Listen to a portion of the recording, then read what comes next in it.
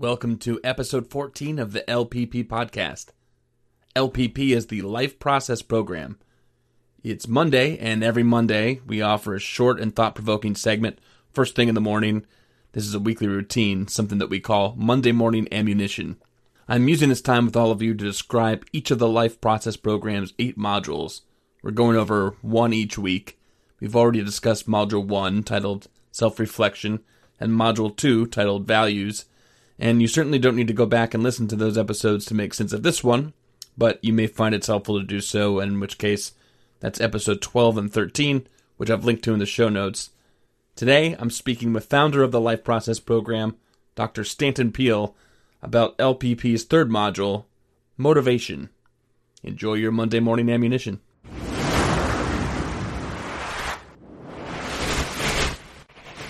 I know you worked up a few questions before. Let me throw one of those at you, Zach. Go. How can they distinguish their own intrinsic motivation from things that other people believe should motivate them? Tell me a little bit about that and why it's helpful in the process we're engaged in. I can kind of tell as a coach that people have come with canned responses that just sort of roll off a habitual repertoire, and it's because, well, you were saying that you had an inpatient rehab that was people's last stop, and you met with people who said things to you like, well, I'm destined to be addicted forever, or I'm going to die an alcoholic, or things like that. I've got a disease. They start arguing with me they have a disease. Sure. That's the set of language that I would assume is visited upon a person. And I'm not interested in something that is so predictable that I know that a million other people could say. I'm more interested in that individual. And so as a coach, I'm wondering, what kinds of things do you care about? Those are values. To what extent do you want to live your values more than you want to live your addiction, which seems to oppose them? And what kinds of things, when there's little bits of light and you are excited about the future and you're motivated to change, what does that look like? And when people can talk about what really motivates them, what they're happy about, what they're optimistic about, what they enjoy, that's getting more into their intrinsic motivation than. I agree. Those are good. Those are good words. Happy and enjoy. What makes you feel good? And in the addiction field, I mean, somebody has to call us up and pay us money and make an appointment to talk to us, or fill out forms. So we don't have a situation that in our lives we might face. I mean, you're a school counselor of a sort, where somebody comes in and you ask them what they're doing there, and their explanation is, oh, Mrs. Brown sent me here. Right. Or my wife thinks I have a problem. Or I got arrested, of course, DUI.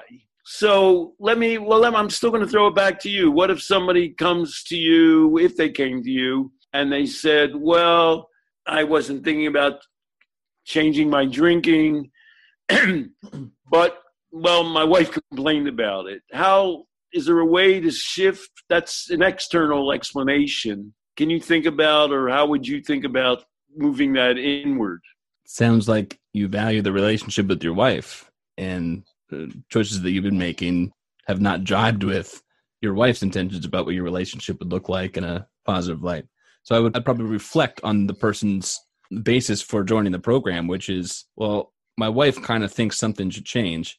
And so maybe that it's not that the thing should change, but more that the person that cares about his wife. So if something really does need to change, then it's because he cares about his wife. Right. He's telling me it's because his wife. Yeah. Yeah. It's sort of like asking, oh, why do you care what your wife thinks? And he could give a snide answer like, well, she can make my life miserable. Or he could give a less external answer like, well, I want to stay married. Or he could say, well, I want my wife to respect me, and she cares for me, or I care for her. I don't want to make her unhappy. And, a lot of times those things are all together in the same ball of yarn. You must get people don't give you straight narratives when you talk to them, do they, Zach? I mean, a lot of times. No, not usually. There's a bunch of stuff in there, and you could pull out do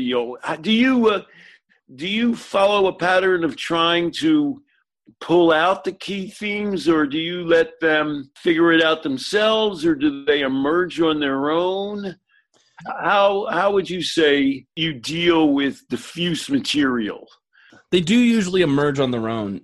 What the modules look like, for people listening who haven't seen them, there's sets of questions you can kind of scroll down from top to bottom. And so since there are a series of questions, one thing I might do is key in on a salient point from each answer. Or if they're brief enough, then maybe I give a summary at the end that I've pulled out a few key points that it seems like the person cares about most. And if there's a pattern to it, if there are insights that keep popping up, I might mention that. So in other words, one thing you say to people is, I can't help but notice you've mentioned your wife quite a bit. Right. I'm not trying to say you're really concerned about your marriage or you really want your wife to admire you and maybe you feel she doesn't. Maybe you don't feel your behavior's up to snuff. Those are like inferences.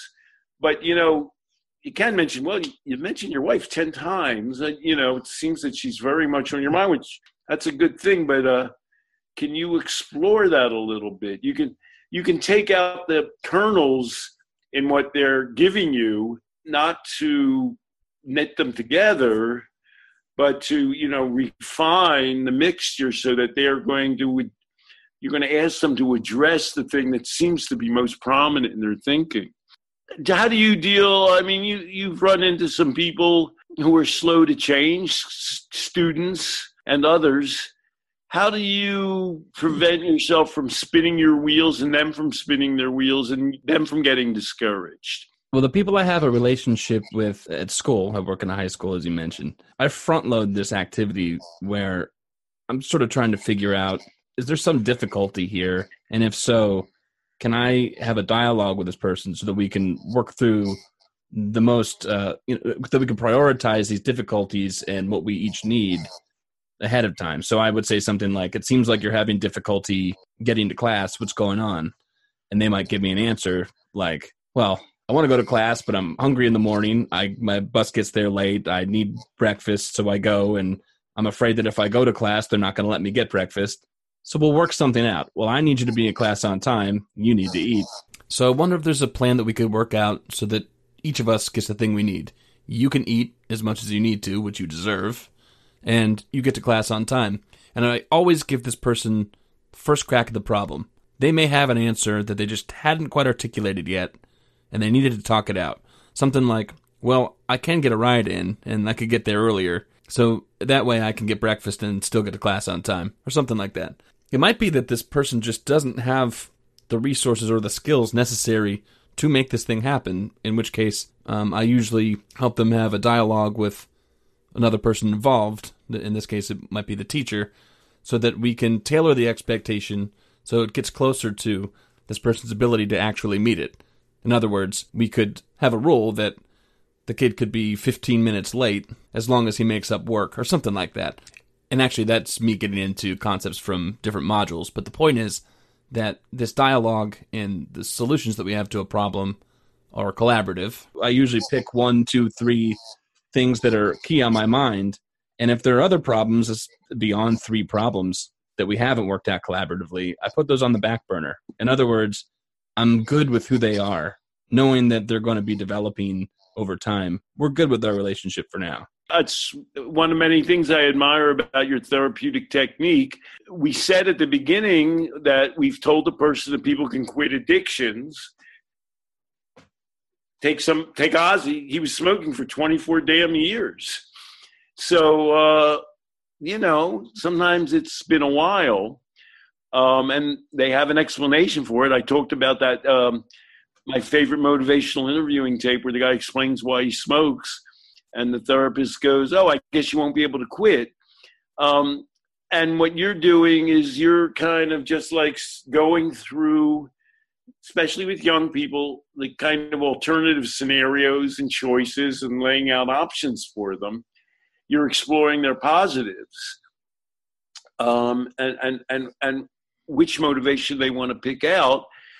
And you can't get discouraged because you don't want to give them an excuse for getting discouraged. And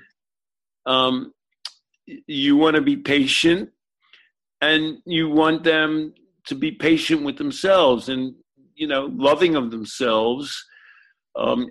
This we're getting into, of course, a concept from Buddhism, radical acceptance.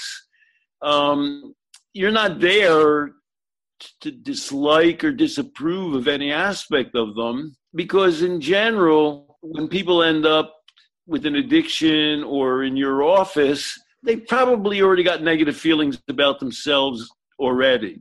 And we're not somebody that asks people to make a list of all the crimes they've committed and all the people they need to make amends to.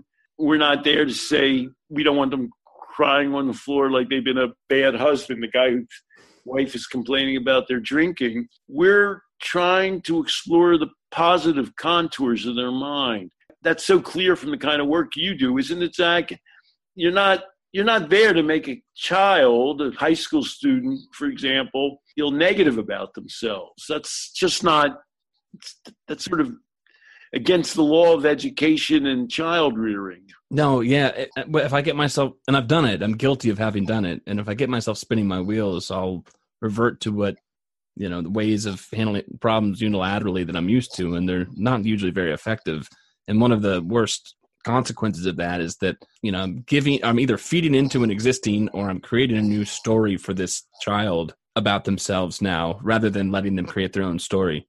I was, that's a good way of talking about it. They have to create their own story, which is, what we're in the business. We have them write stories, and eventually, they can write a story about the bad things that have happened to them. You can write a story about the decent things that have happened to them, but they've got to get control of the story. Let me throw another question at you. I know one that you've thought about. What about that short versus long-term motivation, where some people can run out of the office saying, damn it, I'm going to do X, Y, and Z. And then, they get out in the real world. How do you help them to maintain that motivation or extend it? How do you deal with it? I mean, I know you think about short-term versus long-term or enduring motivation. Yeah, I'm familiar with this personally, even in, something you wouldn't call an addiction, maybe like trying a new diet or a workout regimen and thinking, what, I'll watch a YouTube video, say, and I'll hear the advice about what a great workout week would look like. And it's like twice in the gym and you're eating only asparagus or whatever. And I feel so motivated after watching it and thinking, all right, I'm going to go to bed and tomorrow it starts. And I might even do well at it for a day, 2 days. Maybe I can make it through a week. But I'm used to a certain way of living, and certain challenges present themselves. I might desire one thing over another. I just haven't thought through all the variables maybe about what might make this whole new way of life difficult. It's kind of difficult to turn around a battleship 180 degrees all at once. And so you're trying to think about how to build that short-term motivation into something workable in your long-term life, right? Including all the other pressures is the wrong word, things that you're concerned about. You got a daughter, you got a wife, you got a job, you have extracurricular activities. In that one moment when you're thinking about going to the gym, that's maybe all you're focusing on. But you're going to have to build this into your overall life package. And we've explored with people, what their life consists of, what their problems are, what their issues are, what their values are. So we know that there's a whole range of things that you're going to have to put together. We're in a particular point in time here in life, so I'll just tell a little bit of a story combining family, values, and health. People in New York have been a little bit holed up lately because of the virus. And my daughter, Anna, has been calling me regularly to tell me to stay put.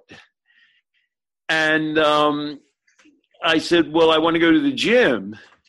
And, she's got all these explanations about you're going to be helping your health. But, what if you get this virus and all? I'm 74, so I'm one of those people, on the list of people that if you become infected, you're in bad shape. And so we did discuss, well, I could wear gloves. And, you're supposed to wash your hands before and after. And, I went to the gym and I correctly thought, there aren't going to be many people in the gym because they're all worried. So I sort of was able not to get within 4 feet of anybody. But you're not supposed to touch surfaces. So I put those little disinfectant cloths in my hand the entire time I was in the gym. And so, I had to work out a competing set of motivations. I don't want to get coronavirus.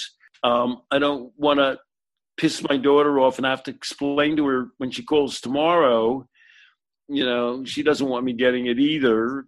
Big pain in her neck too. You have to balance all these things off. And, I did go. She didn't want me to go, and I went.